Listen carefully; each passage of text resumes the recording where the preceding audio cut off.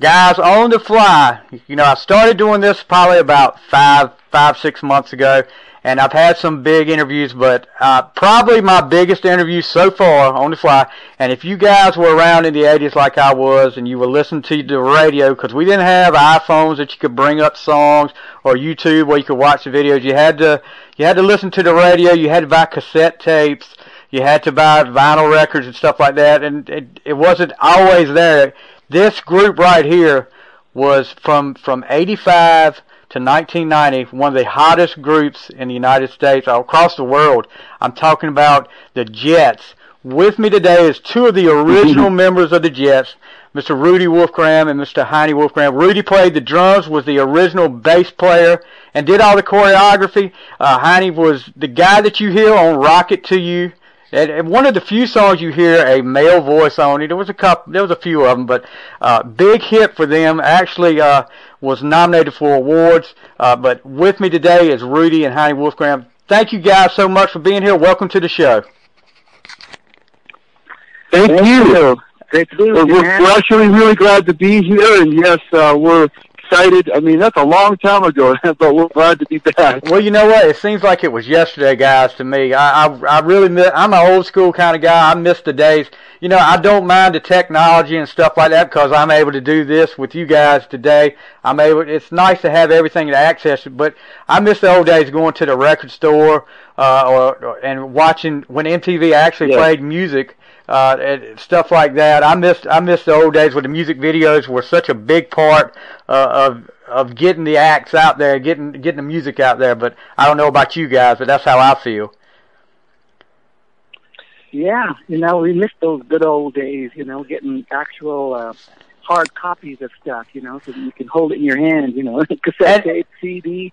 And reading the cover pages and all that. That's right. And see, that's what I miss, having it in your hand, reading the liner notes, stuff like that. I actually, on eBay, about 2 or 3 months ago, managed to pick up a vinyl copy of one of your biggest hits, of Magic, the album. I got it on vinyl now. So. Oh, wow. Yeah. So I had it on cassette when I was a kid, but, you know, I said, you know, vinyl's making a comeback, so I'm going to try to find it on vinyl.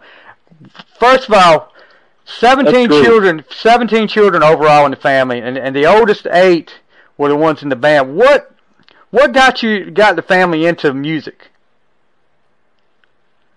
You know, with my parents, you know, my mother was a Polynesian dancer, and so, you know, she did the hula and all that kind of stuff. So we kind of did that to start out with, and they were big fans of music and Elvis Presley. So, you know, when we got a little older, about 8, 9, 10 years old, they decided to, you know, buy some instruments one day, and my dad said, hey, I think we, you know, he actually saw the Jackson 5 and the Osmonds on TV, and said, hey, I think maybe that's something we could do, you know, since there's like 8 kids in the family at that time. Right. So that was pretty much your influence. That was the Osmonds and the Jacksons, and I know all about the Elvis thing. My mama was a huge Elvis fan. When she did cleaning on Saturday afternoons, that Elvis Presley record was blaring throughout the house. So I guess the older I got, the more I appreciated Elvis. But, you know, man, it was every Saturday you had to listen to at least 2 or 3 Elvis records if you were in the house. Right, you're right. Elvis Presley was the reason why my parents, when they, like Heine was saying, is when he died, boy, we came home from school and my mom was like really teary and said, look, and my dad said, you know, I'm tired of working a lot. What can our family do together? And so he just said, oh, you know, the Osmonds, the Jacksons, let's do what these people have done. And created this band, and me and Roy and Heine sat there going, wow, that's great, let's do it. And so it was the beginning of how we started. So now, the first name of the band wasn't always called the Jets. What was the first name of the band?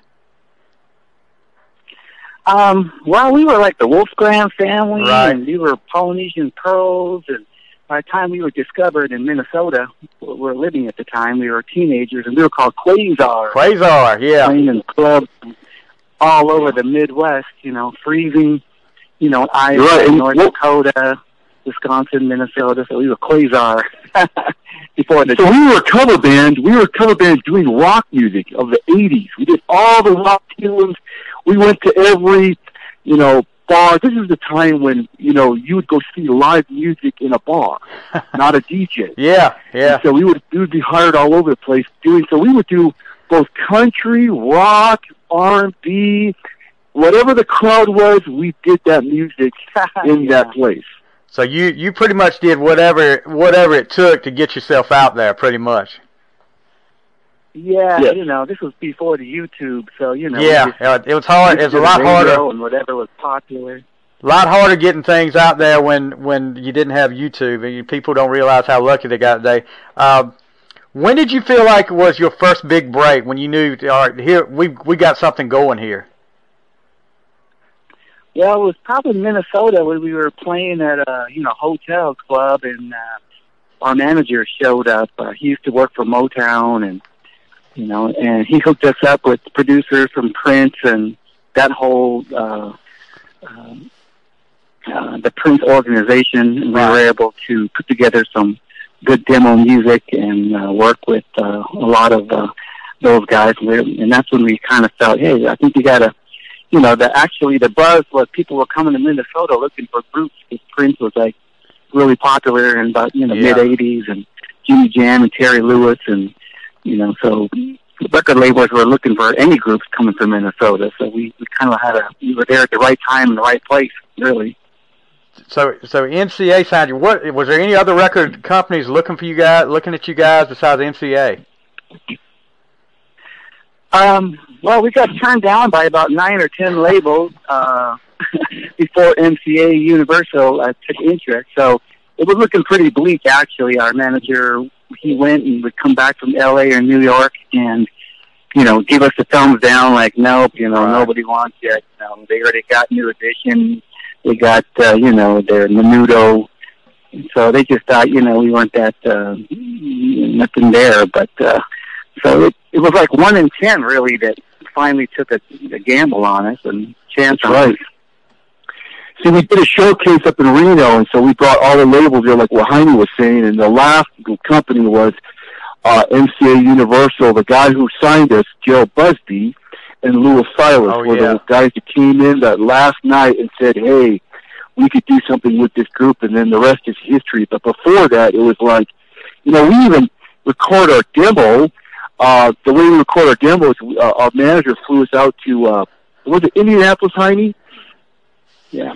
And we were able to work with, of all people, Boy George of Culture Club. Wow. Him and his writer wrote one of our songs that got us our deal, was one of our demos called Look No String.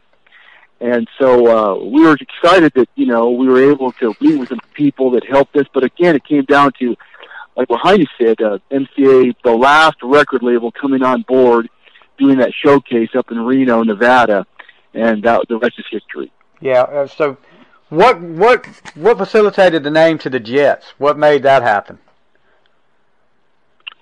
Well, we were looking for a name. I think our manager thought that Quasar wasn't a good name. It sounded like a TV set. So he was listening to the radio and heard Benny and the Jets from Elton John. He said, hey, the Jets sound like a good name. So he came and told us about the Jets, and also about, you know, maybe our look and brand could be kind of like the Jets on West Side Story. And that's kind of where we took our look with all the, you know, the Chuck Converse and the shoes, and so that's kind of where we got it. So you go and record your self-titled album, which ends up going platinum. What was it like that first time recording in the studio? I mean, that had to be like a big thrill for you guys, to know we're actually recording an album. Yeah. Well, we'd never been in the studio before, so it was a lot different for us. And we were working with David Rifkin, who produced all of Prince's albums, and, you know, he was kind of a stickler about things. And, you know, when we went in there, we were like just so new that we actually didn't record very well. We were kind of off tune, just trying to hear ourselves sing, and And I couldn't realize that we didn't know how to use headphones very well. So he's like, well, maybe I'll get a speaker in here and a foldback system and do it the way the old Motown people used to do it. And that actually turned out to be the way we recorded all our albums. We just put a speaker in there, face it the other way, and he played the playback. And because, you know, playing live, we were kind of used to having a monitor, not headphones on our ears. And, right. You know, it just kind of threw us all off when we were trying to hear ourselves in recording. Yeah, and this was the day before, like what Jaime was saying, this is the day before auto-tune. There was no auto-tune. Oh, yeah, no way. Sing it over and over and over until we got the right tune, but it really helped when we were, again, like what Jaime was saying, we had that little speaker, we could actually stay on tune. Yeah. Right. So that Curiosity is your first single that comes out. It peaks at number 8 on the U.S. R&B charts, and people start really talking about the Jets then. I mean, and then Crush on You, that was what really started everything. That gets to number 3 on the Billboard charts, and you guys are like, next thing you know, you guys are on Soul Train, American Bandstand. What was it like knowing, you know, we got the number 3 single in America right now? What was that like? It was a dream come true. I mean, you know, one minute you're playing in bars and clubs, and next minute you're on a world tour. Yeah. You know, we were, like you said, with Curiosity, we came out in the R&B side, and then by the time Crush on You came over, we switched over to the pop division of MCA. Right. And they decided to jump on board and push it because the music was poppy, you know, more than it was anything else. So that really helped, you know, break open the doors. You know, we were ecstatic. I mean, that was obviously, you know, being 17, 16, 18 years old at the time and younger. My sisters were probably 12 and 13 or, yeah, something like that. You know, it was just kind of a whirlwind because we started touring, and next thing you know, it was 5 years later, and we were still on tour. You know, it just never ended. I mean, it was pretty exhausting by the time we decided we needed to take a little break. Yeah, and then Private Number comes out, which I remember the video had a number on there. You guys ever see anything out of that? I mean, because they actually, I never called that number, but they actually said that sometimes some of you guys would be on that number sometimes, but there would be recorded messages. Do you ever see anything out of that? No, it actually, we just had a lot of people calling it, but it ended up, someone else ended up taking that number a little later, someone in Minnesota, and they were like complaining that all these people were calling that number. I'm sure there's still people that call that number today, probably. Yeah, that'd be funny if you called it and said, "Hey, I'm looking for the Jets." Yeah, you got the Jets on the line over there. Then the last single from that album, You Got It All, goes to number 3. Really, one of my favorite that you guys did was You Got It All. Not my favorite, but we'll get to that in a minute. I did not realize till I was doing the research of this, Rupert Holmes was the guy that wrote this song for his daughter, and you guys got it because I think his daughter passed away early, but you guys got it, and man, another top 5 hit for you, and I mean, just really set you guys off then. You know, it was, you know, Rupert Holmes, you know, he wrote the Pina Colada song. Yeah, you know, and he kind of knew our attorneys, worked with him in New York, and so they were able to get that song from him. But you're right. I mean, it actually became our first number 1. It was number 1 on the adult contemporary charts, but number 3 on the pop charts in the Hot 100. Yeah, great song. I mean, we still hear it today here and there, and it's a great song to have. And we always tell the story of my sister. She was 11 at the time, and she recorded it, Elizabeth. And she had no idea what the song was talking about. Like, she was still reading, you know, little fiction books, and it was hard for her to get into the feeling of the song. And the producers, you know, David, he were getting frustrated. They're like, this girl, you know, she's still singing nursery rhymes. And how can we get her to sound like she's singing this song? Because she had a rich, deep voice, and that's for sure. So, you know, they said, do you have like a dog or a puppy? And she goes, yeah. And she goes, well, think of the puppy and sing to your puppy like you mean it. And that seemed to work because it brought out all the emotion that they needed to make the song sound like it was legitimately, she was singing with some great emotion. Yeah. So it's always funny thinking about that. you know. I had heard that, but then I was like, that kind of, I guess that is kind of hard for an 11-year-old to know what that song actually means and get into the emotion of it. So the producer did a great job getting out of one of the most beautiful voices that I've heard. Your sister Elizabeth, that she just had a beautiful voice. So you do a rich voice. Oh yeah, definitely. So you do a Christmas album. Then did you guys feel like there was a lot of pressure on you to not just duplicate the success of the self-titled album, but to get even bigger? Was there a lot of pressure on you going into the recording of Magic? Yes, it seemed that way. But our manager, like I said, he had worked with Stevie Wonder at Motown, so he knew what he told us, okay, your sophomore album's got to be better than your freshman album, and we knew that we'd had to really get even better songs than the first. So I don't know. It just seems like he did a good job of helping us make sure that the second album was better than the first. Yeah, I think we went through like 300 songs. Wow! You went to go through 300 songs. Yeah. Wow. That's a lot of songs there. But you lead off with Cross My Broken Heart, which was a little crossover for you guys because it was on the soundtrack to Beverly Hills Cop 2. You guys did the video. Right. Your video, I can say this, you guys' videos were very entertaining. I mean, like the You Got It All video was probably my favorite, but, the videos you guys did, and back when MTV actually played music videos, and I don't understand why MTV doesn't do that anymore, but that's another story. So you guys do that. That has pretty good success there. You have two more another single, I Do You. Then Rocket to You comes out. Now, how this was the first single that came out that a male voice was on. How did that come about? I know there was something with the lyrics that they actually wanted you to sing it. Yeah, first of all, to just go back to the videos, the Cross My Broken Heart video was the first video shot at Paisley Park, which is Prince's studio. Oh, wow, I didn't know that. He gave us a plaque saying, congrats, you're the first rock video ever shot here at my studio. And we shot a lot of that album at Paisley Park with Prince around.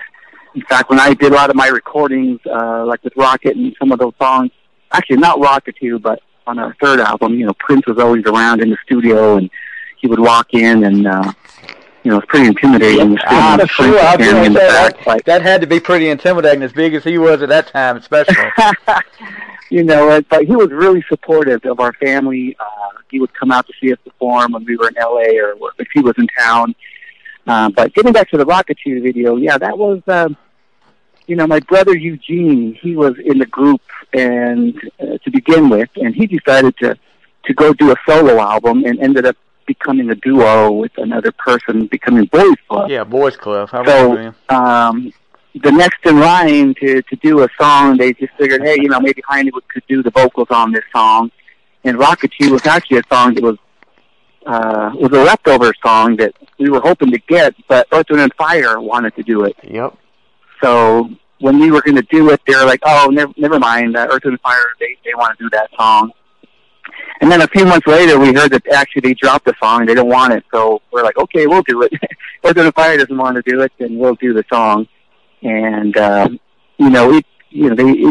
required a male vocal, and, I guess they just figured, hey, since I have a kind of a high voice out of all the boys, right. And kind of requires some falsetto and all this, so, I didn't care to really do it. I mean, I enjoy just playing the bass in the background. I mean, I'm a bass player. But, hey, it worked out, and it actually became our first Grammy-nominated song, so, I always tease my sister about that. They had they sang all the songs, and the hit songs are Elizabeth. But I sang the only song that was nominated for a Grammy. That's right. That's right. Yeah, they're like his best R&B performance by a duo or group with vocals at the Grammys in 1989. Yeah. Right. I think you did pretty good on that. So then, it worked out. Then my favorite Jet song of all time, "Make It Real." That was back in the day when you're at a high school dance and "Make It Real" comes on. That was the song. Gets to number 4 on the U.S. charts, number 1 on the adult contemporary charts, and man, But one thing I got to ask you, there was 2 different videos. What was the deal with the 2 different videos? Because there was one that looked like with Elizabeth in front of a blue screen, and then there was another one which I liked better that had all of you guys in it. What was the deal with the 2 videos? Yeah. What happened there was... Yeah. Go ahead, honey. Well, the song, it would have hit number 1 on the Billboard Hot 100, but stations in the South, especially like Miami and Florida, started playing it a little early before Rockatoo was even, like, almost at the same time Rockatoo was released. Right. Like, they heard the song, and they're like, hey, we like this song, too, so they started playing it. So it started catching fire, and if you know how the Billboard charts work, all the stations have to kind of hit number 1 at the same time for it to make an impact on the charts. So it kind of, by the time we released it, half the nation or in the South had already started playing the song. And for that matter, they needed a video right away, so that's why you saw the video of the Blues Clues. Okay. We just kind of put together something really fast and quick. But it was the wrong timing. They were trying to focus all the marketing and energy on Rockatoo, but these overzealous program directors, I don't blame them. Hey, they heard it like, hey, we love this song. Let's start playing this one before it was time. But that was the reason for that. Yeah, but now was that? And actually, the song was recorded all over the nation. I mean, that's what I was getting ready to ask you. That's what I was getting ready to ask. Was that recorded on the road? Yeah, it was on the road. I remember. Yep. It wasn't even going to be on the album, to begin with. It just kind of came in. Wow. Last minute, and we were like, this got to be on the album. So it was recorded in so many recording studios as we were touring throughout the U.S. and then put back on the album really quick before it was released. Yeah. So you guys are pretty much, everybody knows who the Jets are. You guys are so popular. You performed the Star Spangled Banner at the 7th game of the '87 World Series, which was in Minneapolis. You played in game 3 of the '91 Stanley Cup Finals, and the '88 Summer Olympics and the 2002 Winter Olympics. You guys are all over the place. But performing for, am I right when I heard this, you performed for the King of Tonga in 1991?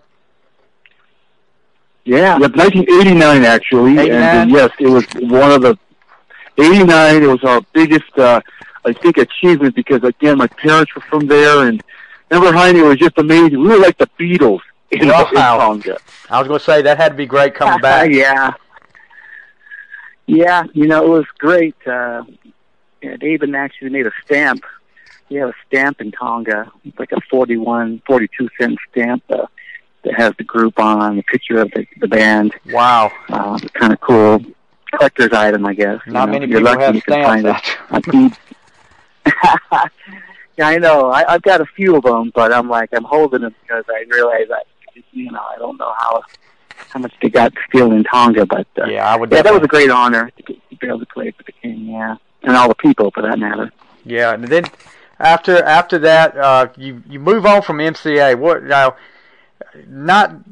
Not the most. Could you feel a change in the music industry after you left the MCA? Like a change in what people were listening to then, or getting away from the pop and going more to, I guess, to the rock and roll stuff then? Right. Yeah, what happened was basically, as you know, the whole industry changed from pop to more of a kind of a grunge. Grunge did a lot of things. In the 90s, everything changed. Yeah, there was a lot of changes going on, and a lot of people that brought us to MCA were no longer there, and so we kind of were in a situation where either we were having changes with our manager at the time, we fell out with him, and we decided to go on our own, and so there was just a lot of changes. But again, we were there, like Heidi was saying, we were in the industry kind of in there for a long time, and it was kind of like everything was changing. The whole scene was changing. Right. We changed with the scene.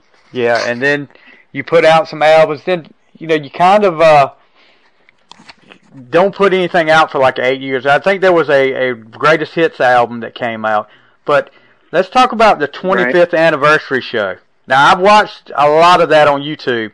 And I mean, it kind of gives you goosebumps to watch it, especially when you hear something like "Make It Real" or "You Got It All" when you guys sang it. There's definite chemistry still there with that band. You guys just sounded great at that 25th anniversary show, and that had to be a great accomplishment for you guys for 25 years in the business. Yeah, it was, like you said, we had all taken breaks and everyone had got married or had kids and doing the mom and dad thing, but it was kind of, I think we decided, hey, why don't we try to get together and do something? And we were able to for our 25th anniversary, and it was great to come back together as a family and do all those songs, and, it was a fun experience, and it's always fun getting back together and playing.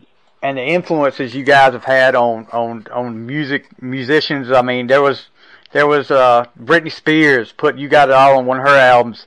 Aaron Carter did "Crush on You" on his album. I mean, so there's still people out there. And I mean, when I told people I said, "You never guess who I'm going to interview," and I said I got some members of the Jets and I'm going to interview, and they were looking at me like, and there were people I grew up with, I was teenagers with, and they were like, "You got to be kidding me." So, I mean, yeah, there's people out there that still love the Jets, still remember your music. Yeah. So talk a little bit about what you're up to now. We talked a little bit before the interview started about it. You got a residency in Vegas. Right.